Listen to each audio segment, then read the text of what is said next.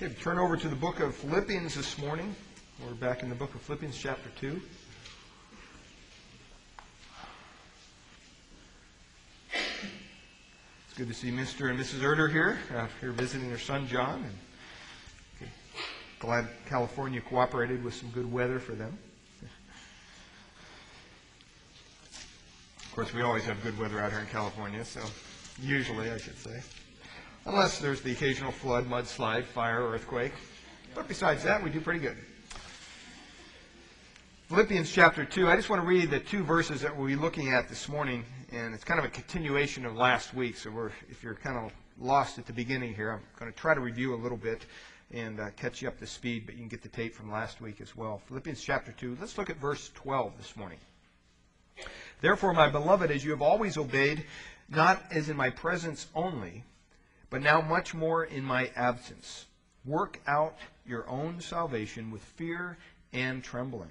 For it is God who works in you both to will and to do His good pleasure. Now, there's no doubt this morning when you woke up, a lot of things in our lives that we accomplish on a daily basis take some form of energy. When you woke up, hopefully it took energy for you to get out of bed this morning. Some of you are saying, yeah, you don't know how much energy it took for me to get out of bed this morning, but I'm here by the grace of God. In everything in life, no matter what it is that we accomplish, it takes energy. You drove a vehicle here or you walked. Somehow you got into this building here this morning. That took energy. Everything moves basically by virtue of energy. And, that's true not only in the physical realm in which we live, but it's also true in the spiritual realm. And so we posed this question last week about our sanctification and what Paul here is saying. And we asked the question, well, whose energy is it that sanctifies us? Whose energy is it that provokes a life of holiness? Whose energy is it that implies this and impels us to live a righteous life and to be fruitful in our Christian walk? What energy is it that gives us spiritual progress? And as we covered that question, we looked at basically, because that's exactly what Paul is looking at here in these two verses, but we looked at two kind of opposite ends of the spectrum, you might say. We looked first, as you recall, those who historically have been called quietists. And what the quietists believe is basically God saves you, and in the progress that you receive after you're saved is all God, 100%. You do absolutely nothing. As a matter of fact, if you try to do anything, you're probably getting in the way of God. And the name means exactly what it means. You just remain quiet, and you allow God to do His work in your life.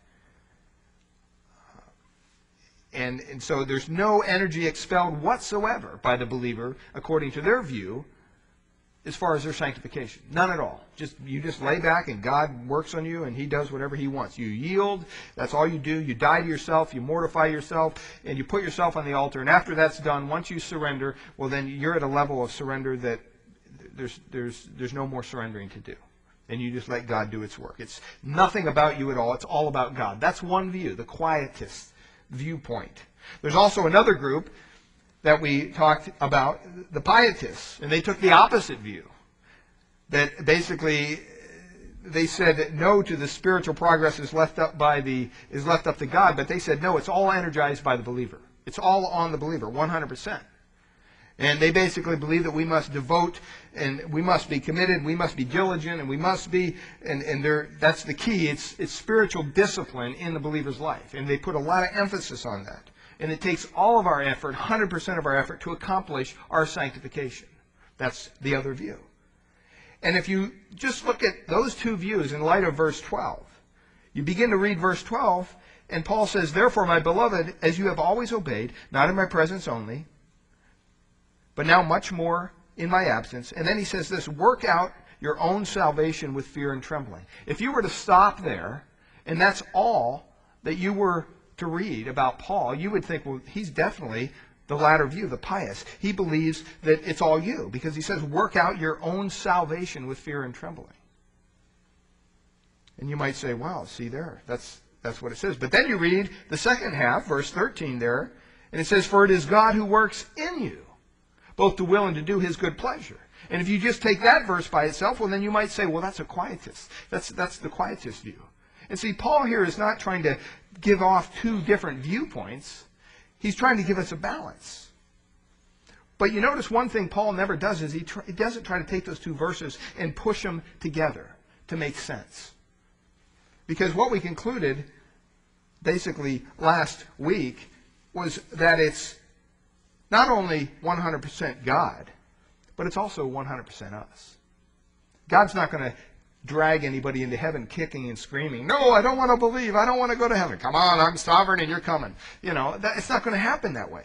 Somehow God takes those two viewpoints and he puts them together in his perfect sovereign plan and in his omniscience, and he makes it work.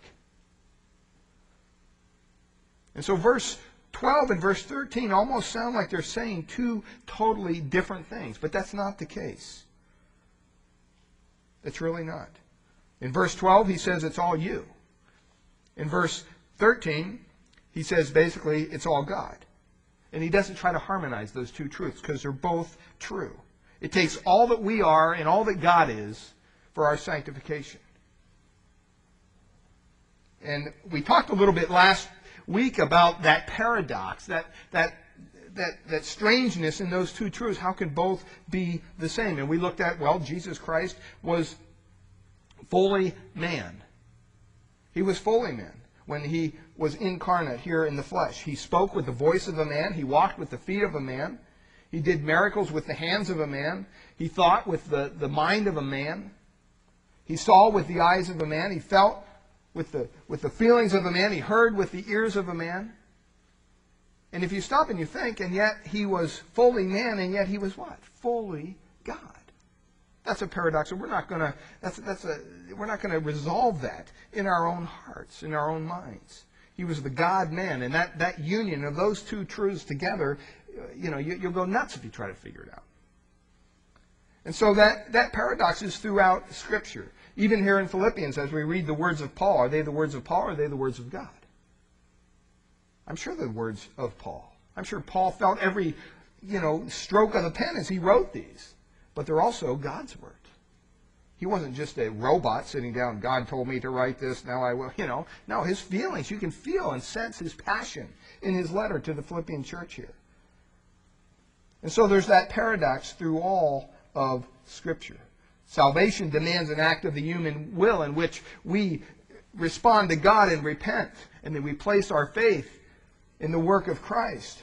And yet it's God who chose us before the foundation of the world, the Bible says, and effected that salvation through his sovereign grace. You say, well, those two things don't make sense. No, they don't make sense to me either. But that's what the Word says. And that's why God is God and we're not. And you can even take it a further step. And there's a lot of controversy in the area of the perseverance of the saints or our eternal security. And if it's the same thing, I believe, when we look at those two truths. We're eternally secure because we're basically held with Christ in the hand of God, by Christ in the hand of God. We're eternally secure because God has so designed it that no one can bring an accusation against us. That's what the Bible says, because God won't hear it. Christ is there as our intermediary. He's in between us. He's our mediator. No one can condemn God's elect because it's God who justifies us. It is Christ that stands up for us. And yet, though it is all God's in terms of our security, you have to stop and you have to say, you know what? It's really all us in terms of our perseverance. And sometimes we get mixed up on these issues. The Bible says if we're not faithful to continue to the end, we will not inherit eternal life. That's very basic. It takes all of us and all of God, with that kind of tension there, to carry that out. Now, I kind of want to touch on this a little bit from a verse last week. We just touched on it. And I want you to turn over to 1 Timothy chapter 6.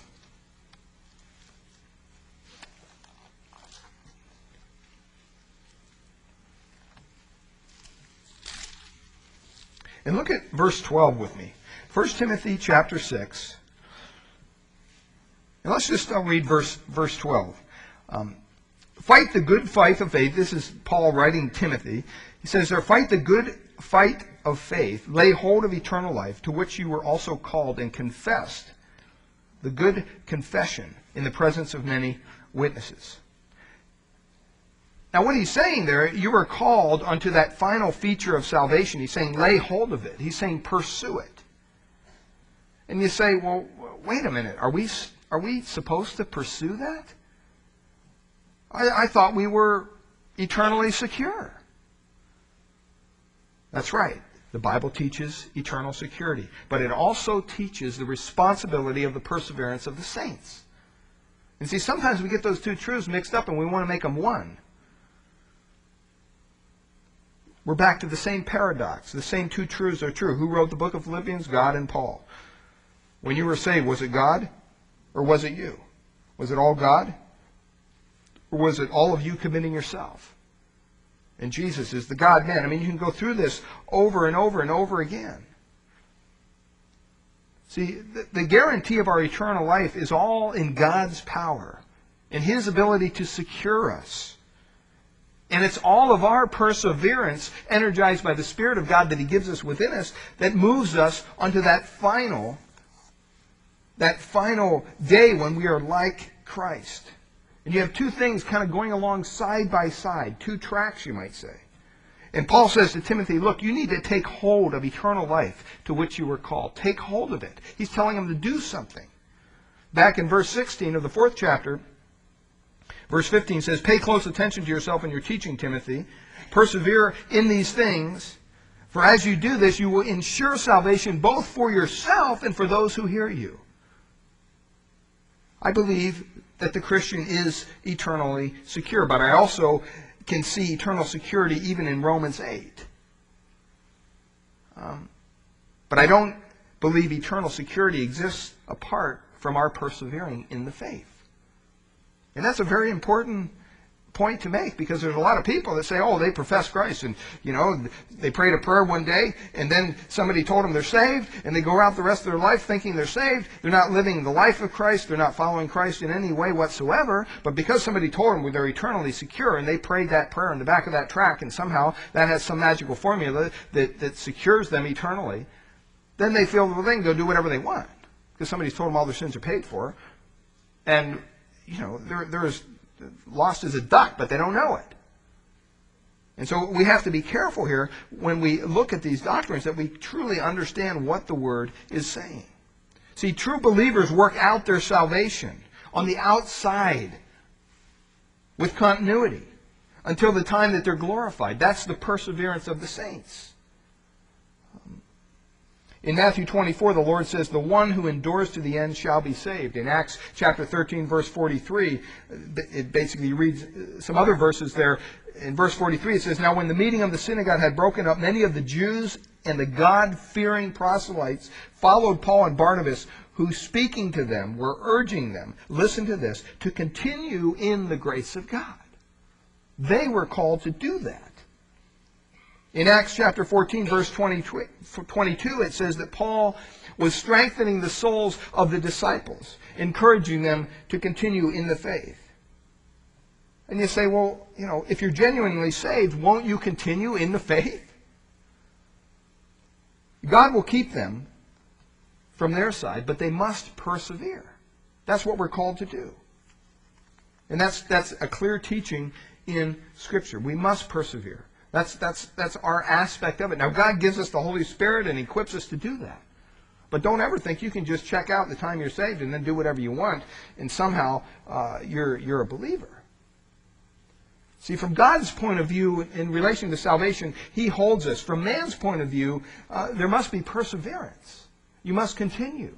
See, that's the problem when we say, I knew brother so-and-so, he used to come to church every day, and he was saved when he was, a teenager, and boy, he was just a vibrant church member. And then all of a sudden he just left the faith. And now he doesn't have anything to do with God. And those examples are brought up over and over. See, that's proof that you can lose your security. That's proof that you can lose your salvation.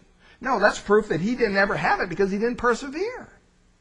He didn't hold up his end. Very clear.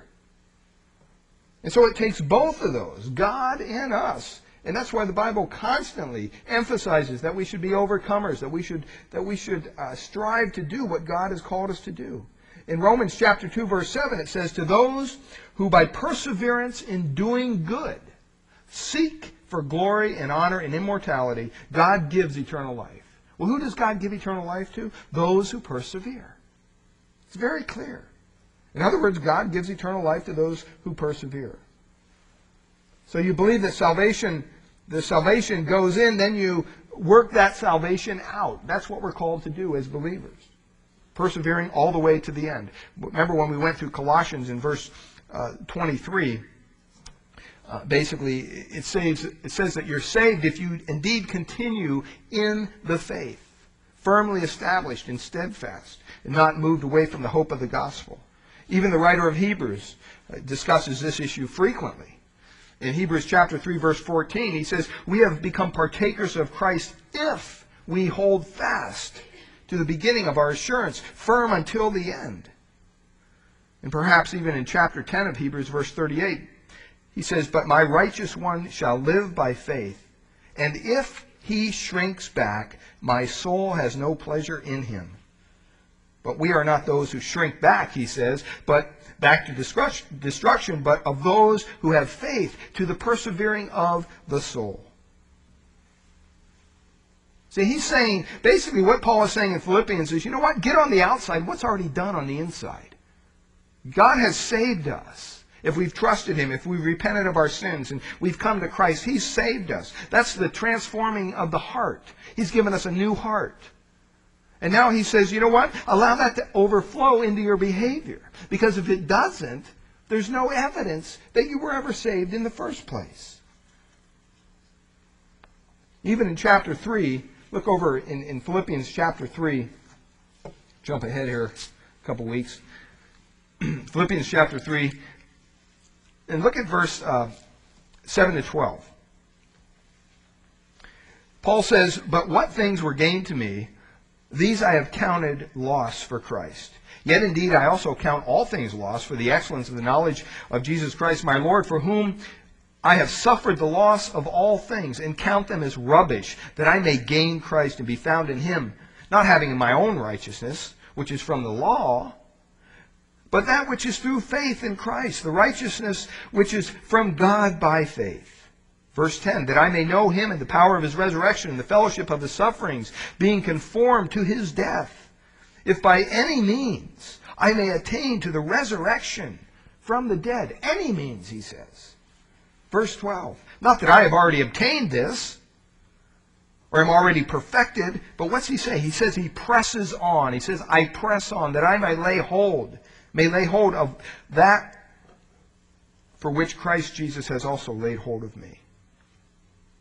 Brethren, I do not count myself to have apprehended, but one thing I do, forgetting those things which are behind and reaching forward to those things which are ahead, I press toward the goal of the prize of the upward call of God in Christ Jesus."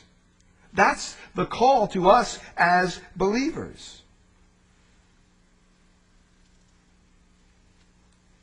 We're trying to lay hold of something for which God has laid hold of already for us. That's strange, but that's what it says. We're trying to attain what God gave us.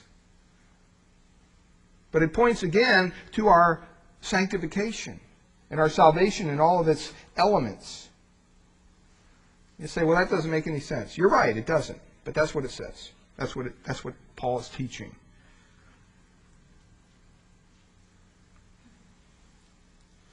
What we need to understand, I think, in our Christian walk is that it takes 100% of us to do what God has called us to do. 100% of our effort. You can't just lay back and be a lazy believer and think God's going to somehow miraculously transform you. That's not the call that we've received. We've received a call to persevere, to press on, to give it our very best. And when that happens, when anything good happens, who gets the credit? Not us. He does.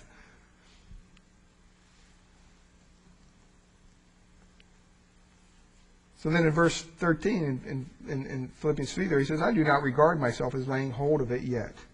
See, in other words, the full salvation, as we've talked about last week, hasn't come yet.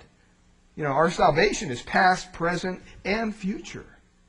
We were saved. God chose us before the foundation of the world. And then there came a point in time in the present we're being saved every day. That's why Christ is in heaven as our mediator, forgiving our sins continuously.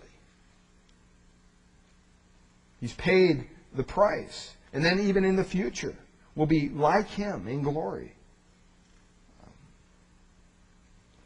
But he says basically what's on the inside needs to be worked out.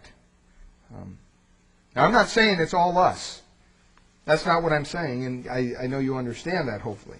But it is a combination of the two. Over in 1 Corinthians chapter 15, verse 10, let me just read this for you. Paul says, "By the grace of God, I am what I am."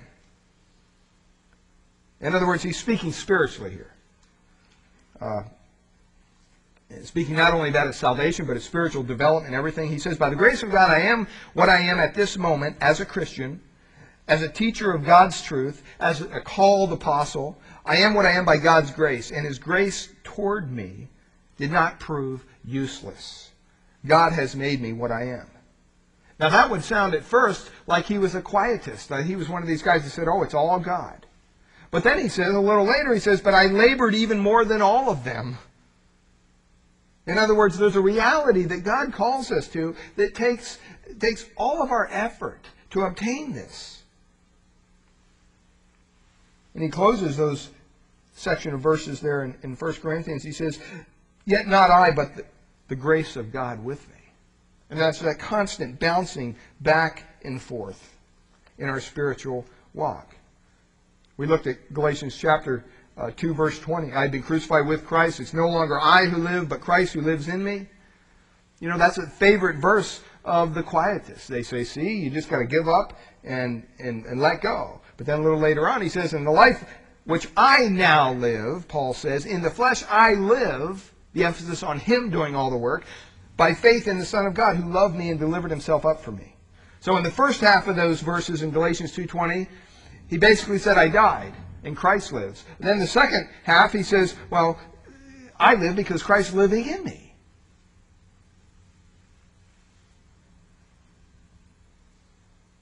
Constantly, it bounces back and forth. And I just want us to understand that. And I think that there's a good illustration of this even in the Old Testament. And you can turn there if you want in Exodus 14. Just kind of remind you of what we're looking at back there in Exodus 14. Because it's not something just in the New Testament. But Pharaoh's army, you recall, is behind him, and the Red Sea is blocking his path, Moses. And Pharaoh's desire, basically, was to destroy the children of Israel, and the Red Sea will help accomplish that, prove their drowning, if they move into it. And so Moses was so confident, if you look at that text there, in verse 13 especially, though he was in a trap, although Pharaoh thought he had him trapped, he was confident the Lord would give him victory, and that the people of God would be victorious. And in verse 13 of Exodus 14, he shouts to the people. And look at what he says. He says, "Don't be afraid. Stand still and see the salvation of the Lord." Now you stop and you say, well, that's good advice. It's okay. Well, that's great faith, but I think it's bad advice, to be honest with you. Moses only got it half right there. Good for that kind of faith, that God will deliver you, but it was bad advice, because look immediately what God shot back at Moses. From heaven, he says, "Why are you crying unto me?" He said, "Speak to the children of Israel and tell them to" what? "Go forward." You don't just stand there saying, I'm going to trust God, He's going to work everything out. No, God says, you know what? You have to be moving. Move forward in faith. It's not just stand still and see the salvation of the Lord. It's what? Go forward and see the salvation of the Lord. And that's what we're called to do in our Christian walk. See, we got too many believers standing around with their hands in their pockets going, yep, just trusting God, just trusting God. And nothing's getting done. And there's a lost and dying world out there that's on a quick track to hell. And God has given us a responsibility to share that message. It's like having the cure for cancer and knowing somebody that has cancer and saying, I just don't feel led to share it with them today. Maybe next week if they're still around.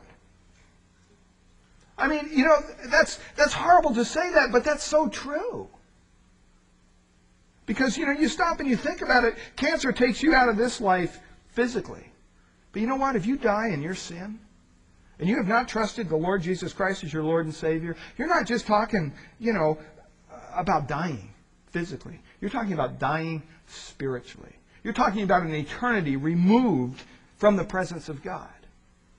In a place called hell where there's torment and just the most horrible place that you can imagine. It's 10 times worse than that.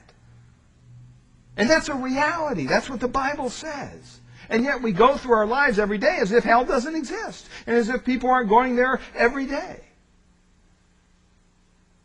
Point 1 here in verse 12 is the Christian is to work out our salvation. And in verse 13 he says it's because God is working in us. We don't just stand around and say, well, let's see God work. That's not what we're called to do. And so he says there, work out your salvation in verse 12. And that's a command. And it's a continuing forceful command. It doesn't mean, well, work it for a while and see if it's working for you or not. No, it's saying continually work out your salvation. He's not saying work up your salvation or work for your salvation or work in your salvation. He's saying allow your salvation to work itself out through your life. We know we can't work for our salvation because salvation is a gift of grace, not of what?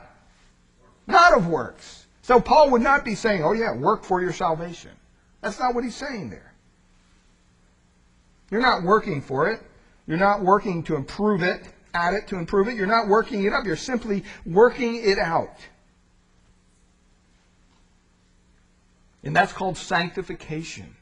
That's called bringing our behavior in line with our position in Christ. Now you notice there in that verse in Philippians 2, it doesn't say work on your neighbor's salvation, does it? It doesn't say that. It says pretty clearly, work out your own salvation. You be concerned with yourself. God will be concerned with your neighbor. You make sure that you're where you need to be with the Lord first. And what it has in the original language, it really means work out by your own means without me, apart from me, without my help. From anybody's help. You make sure you work that out. And the stress is in the language is on the individuality of the command. It's not to a group of people, it's to an individual.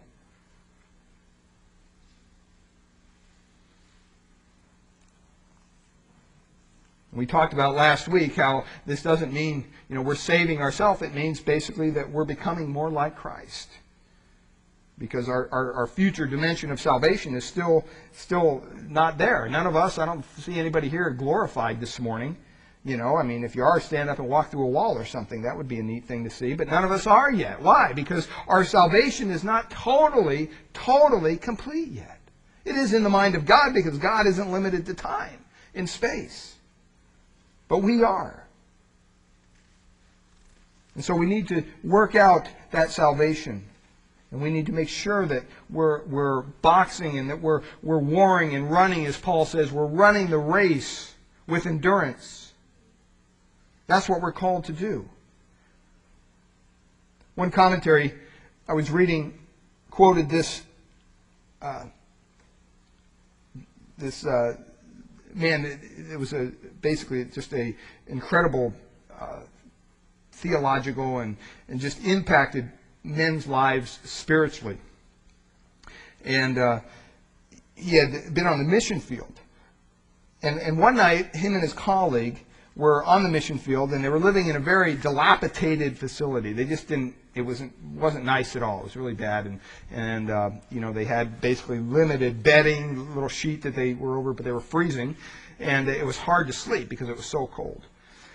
And the colleague woke up only to see his colleague sitting in the corner of his bed with his Bible open, with this little wick of a candle, reading the Scriptures.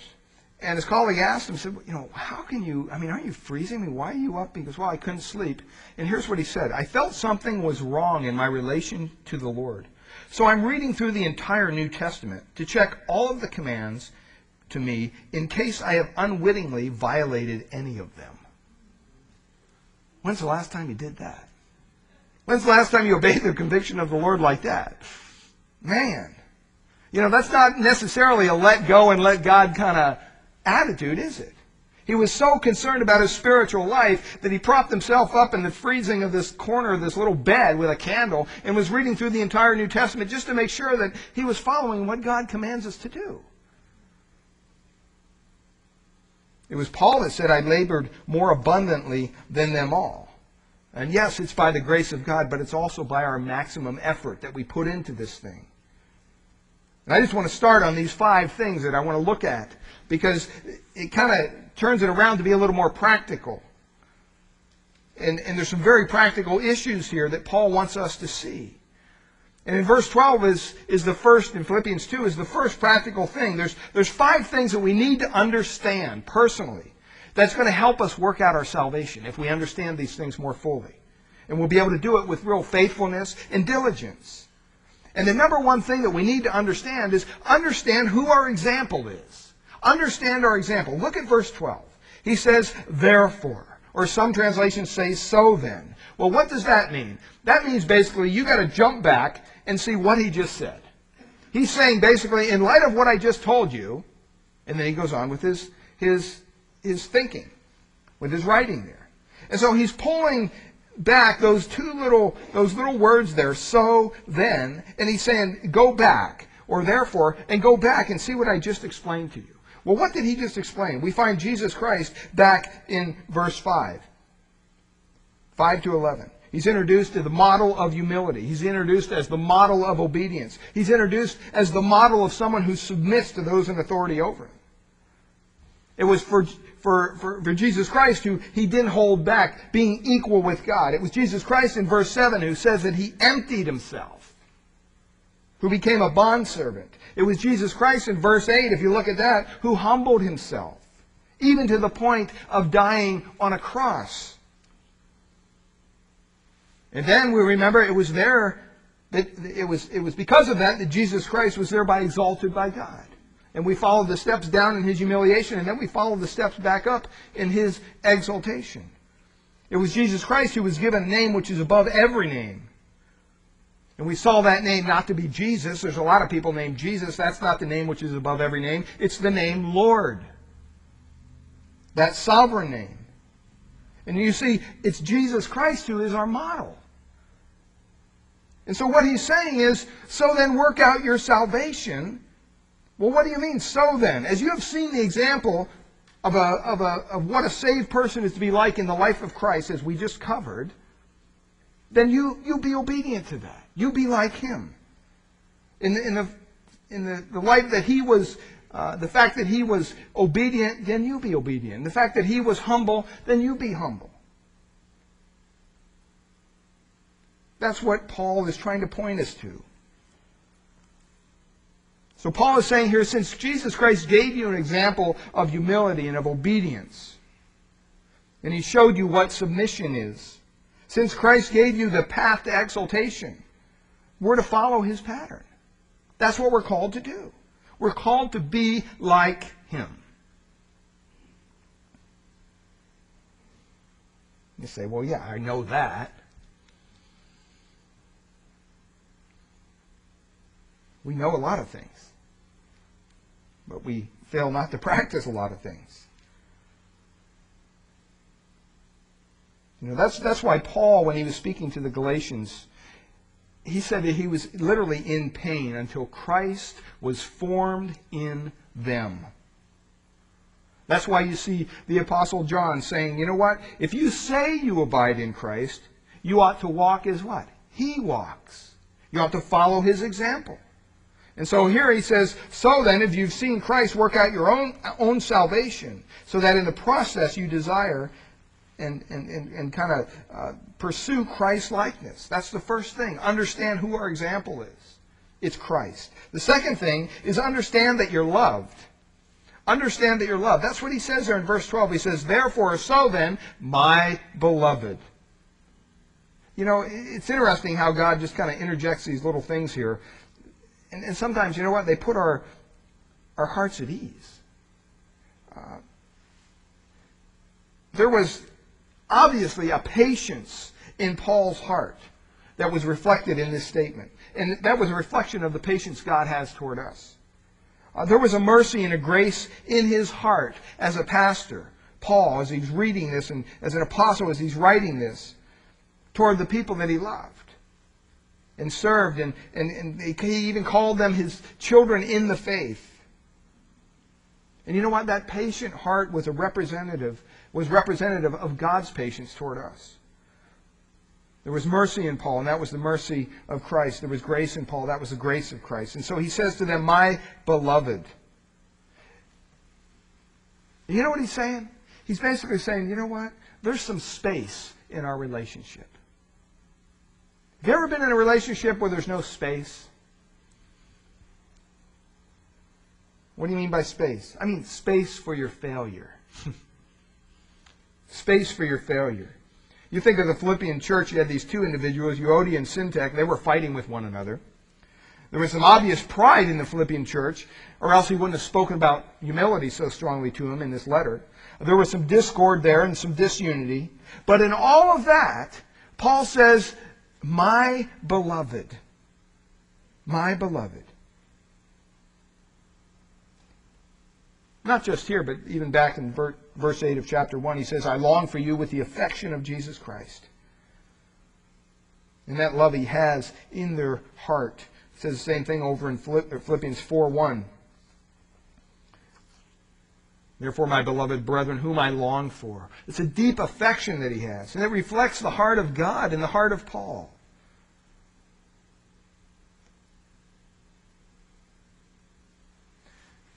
Aren't you happy as a believer that you have, as you work out your own salvation, you have some space around you?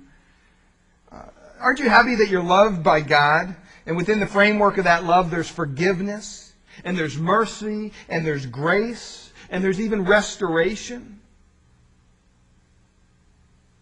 I thank God every day I don't serve the kind of God that some of the pagan deities represent.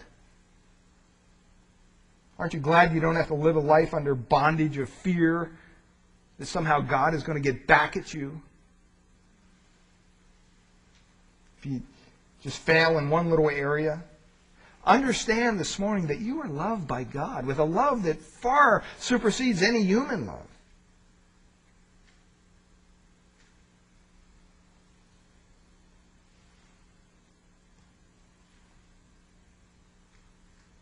This is the loving, kind of passionate heart that Paul has. And he says, you know what, I care about you, and I understand, and you know what, there's some room for failure in our relationship.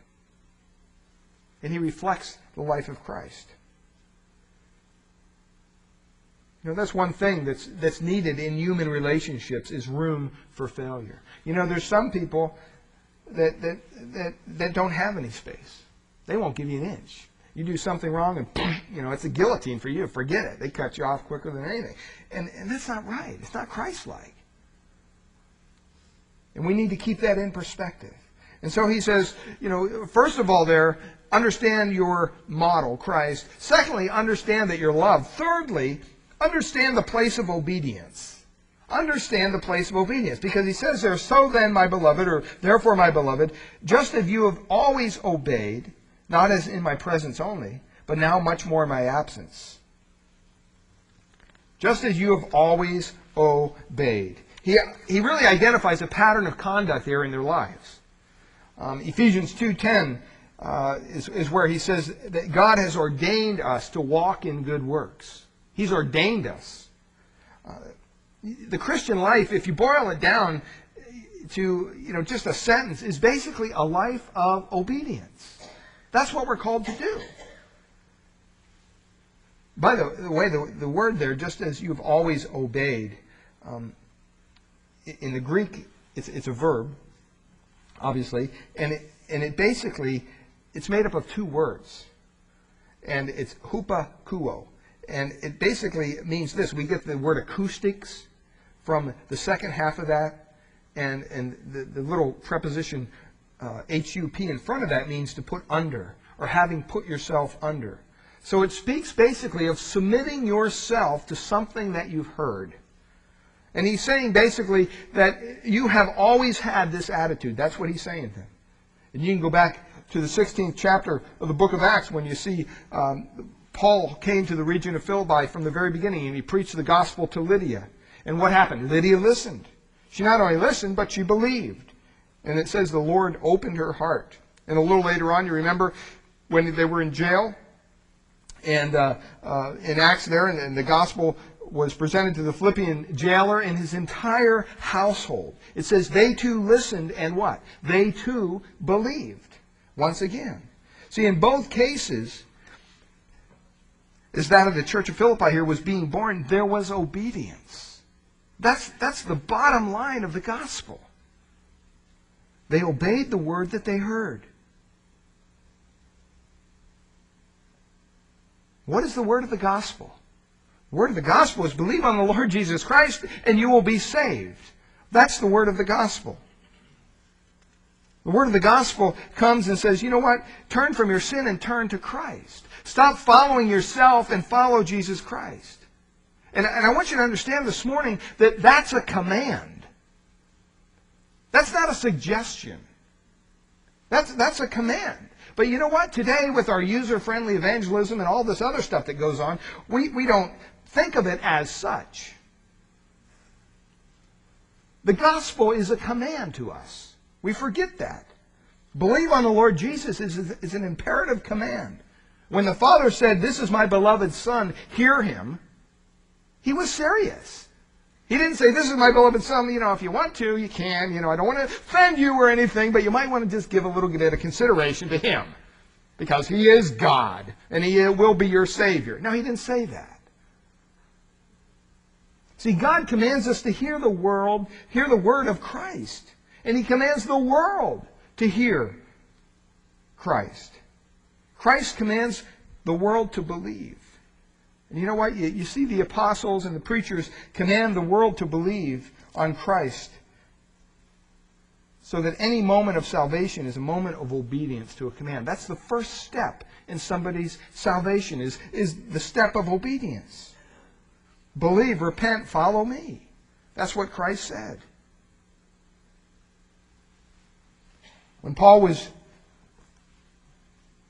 calling the Gentiles in Romans 1:5, he said he's calling them to the obedience of faith. See, faith is an act of obeying a command to repent and believe. And I think that's so important for us to understand. But Paul says here that you have always obeyed. Sometimes your obedience is sporadic.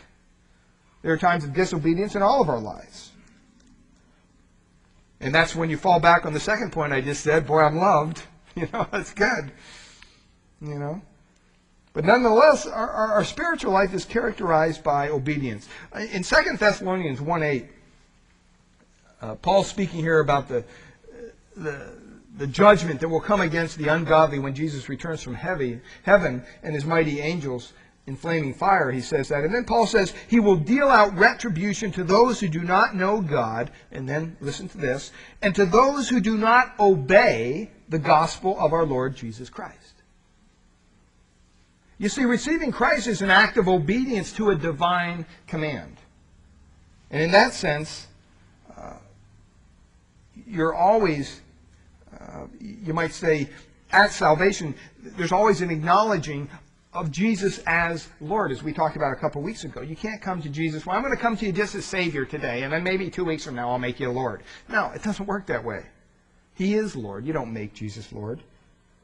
And so when we get saved, we're submitting to that command. We're submitting to his authority in our life. And that initiates the life of obedience that we're talking about. In 2 Thessalonians 3:14, it says, if anyone does not obey our instruction, and Paul's talking to believers here, and so we understand that though we are saved by an act of obedience into a life of obedience, it's possible for us to be disobedient. But he goes on there, he says, if anyone does not obey our instruction, He just wants us to understand that instruction is there for our obedience. And so he says, just as you have always obeyed back in Philippians, I want you to do more next time. I always want you to obey more. There's always room for improvement. That's kind of what he's saying.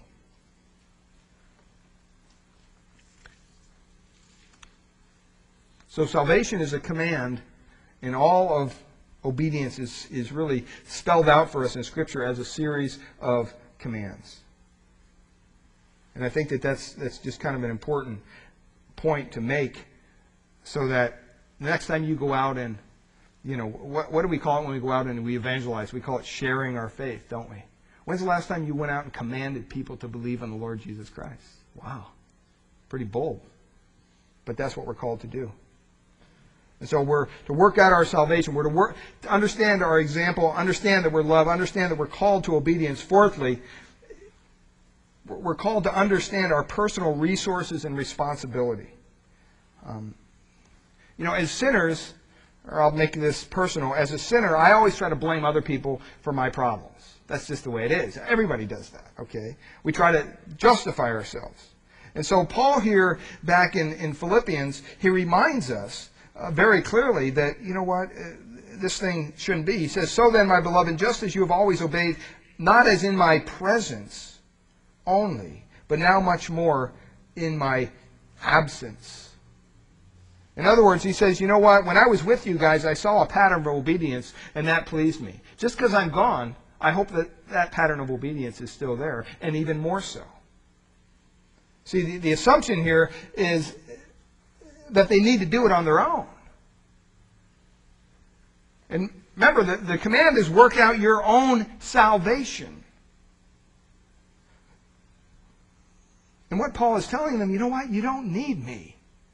That's what he's telling them. You don't need me to babysit you. You can obey. You can grow in the Lord. That's what he's literally telling them, even if I'm not around.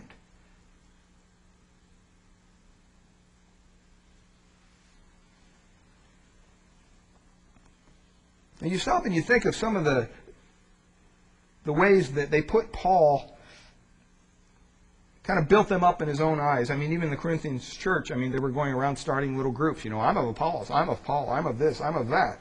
And so they lifted Paul up on this pedestal. And I think that he felt a little awkward there.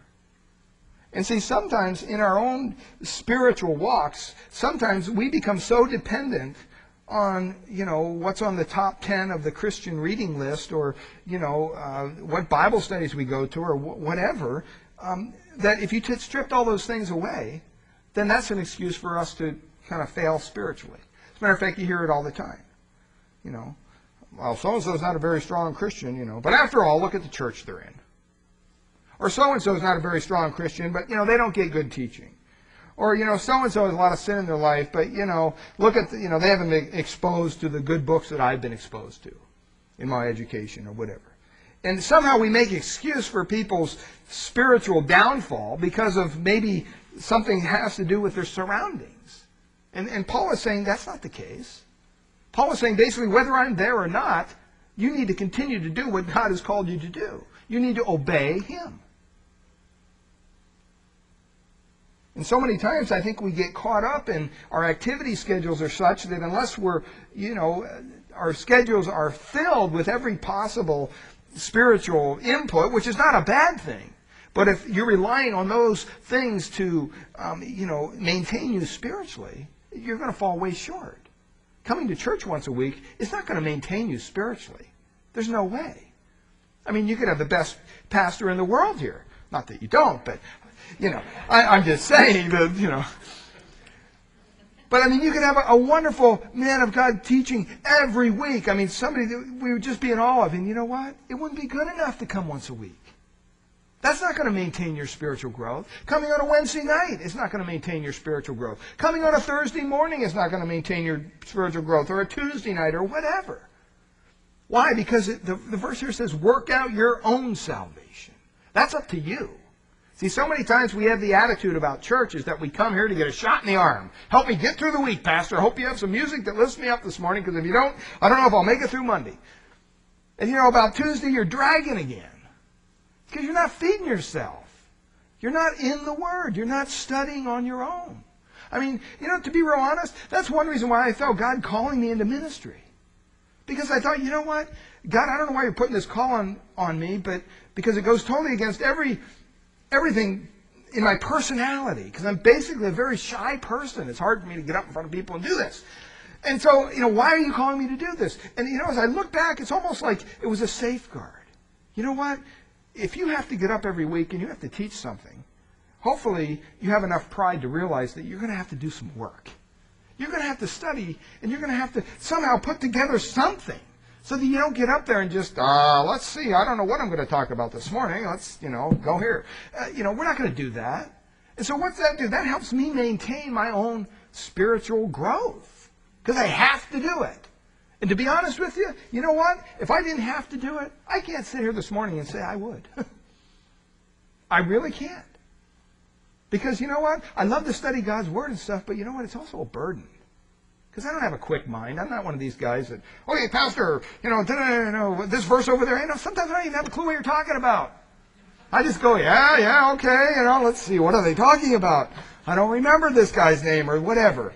Now, I'm good at resourcing. I can go back to my office and find the answer. But I'm not the kind of guy that's just real quick on my feet. And so, I need all the help I can get. And so, by God calling me in the ministry, He made me do something that I don't know if I would do otherwise. And sometimes that's the kind of emphasis we need. But He says here basically that we need to make sure that we're doing what He wants us to do. Not because of our environment, but we're putting forth that effort that He calls us to put forth.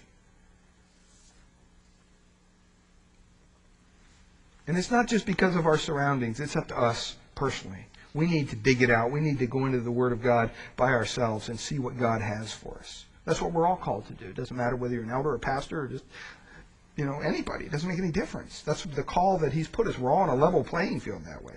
The last thing quickly is I want you to understand the consequences of sin.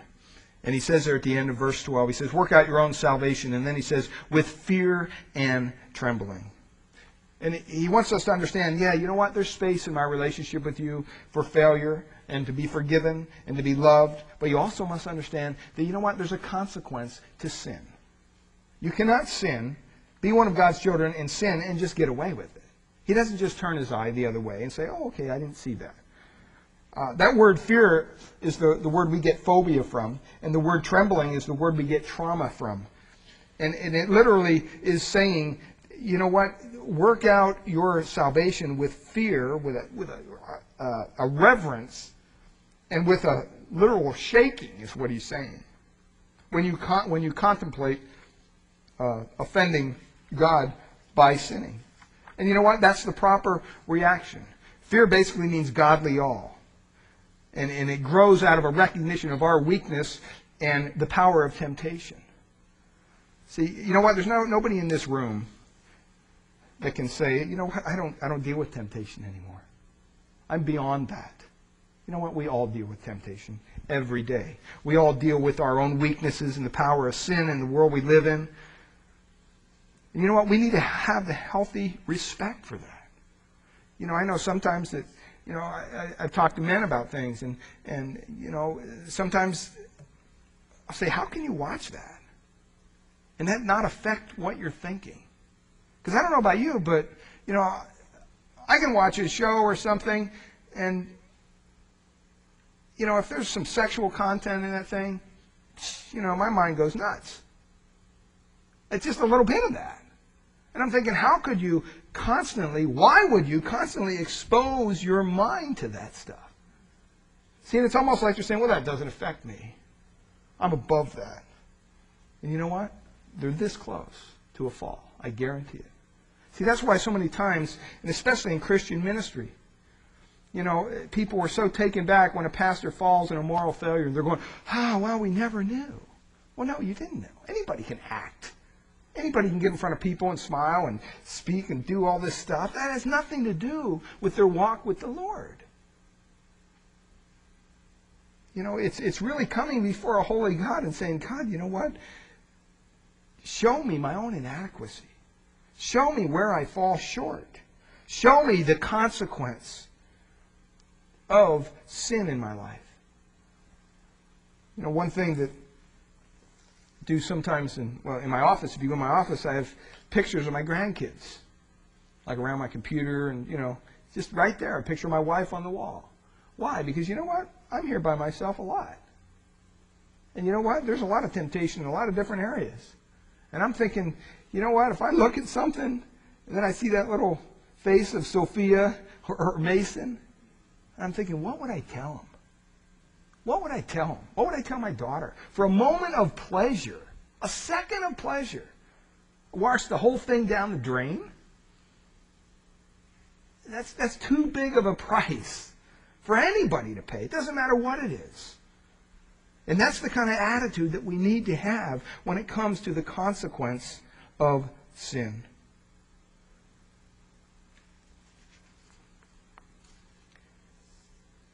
In closing, I just want us to remember that, you know what? God is a very gracious God. He's very merciful to us. And there's never, ever a time when it's too late to come before Him in humility and say, you know what, God? I don't know. I don't know for sure if I am saved. Nothing wrong with that. And you go before a holy God and you look at your life and you say, you know what? I'm not as good as I'm supposed to be. None of us are. Because the Bible says we've all sinned and fall short of the glory of God. And that's why we need a Savior. And that's the faith and the trust that He wants us to have in Him. That He's a God not just going to squash us like a bug, but He's there reaching out, and He hung on Calvary with His arms outstretched as a picture of His love for us. And He wants us so much to put our faith and our trust in Him. And He equips us to do that. He gives us all the tools. Working out our salvation is hard. It's hard for me anyway. And you know what? Failure is usually very, very possible in a lot of different areas. But I just thank God that I don't have a fear in my life that one day I'll be doomed, or I don't have a fear in my life of eternal torment, because I know that God has set me apart unto Himself, not because of who I am, but because of who He is. And if it was up to me to trust in myself, beloved, I'd be as lost as a duck out of water. I'd just be gone. But it's by the grace of God that we can come to Him afresh each and every day. And He can do that work in our lives. Let's close in a word of prayer. Father, we thank You this morning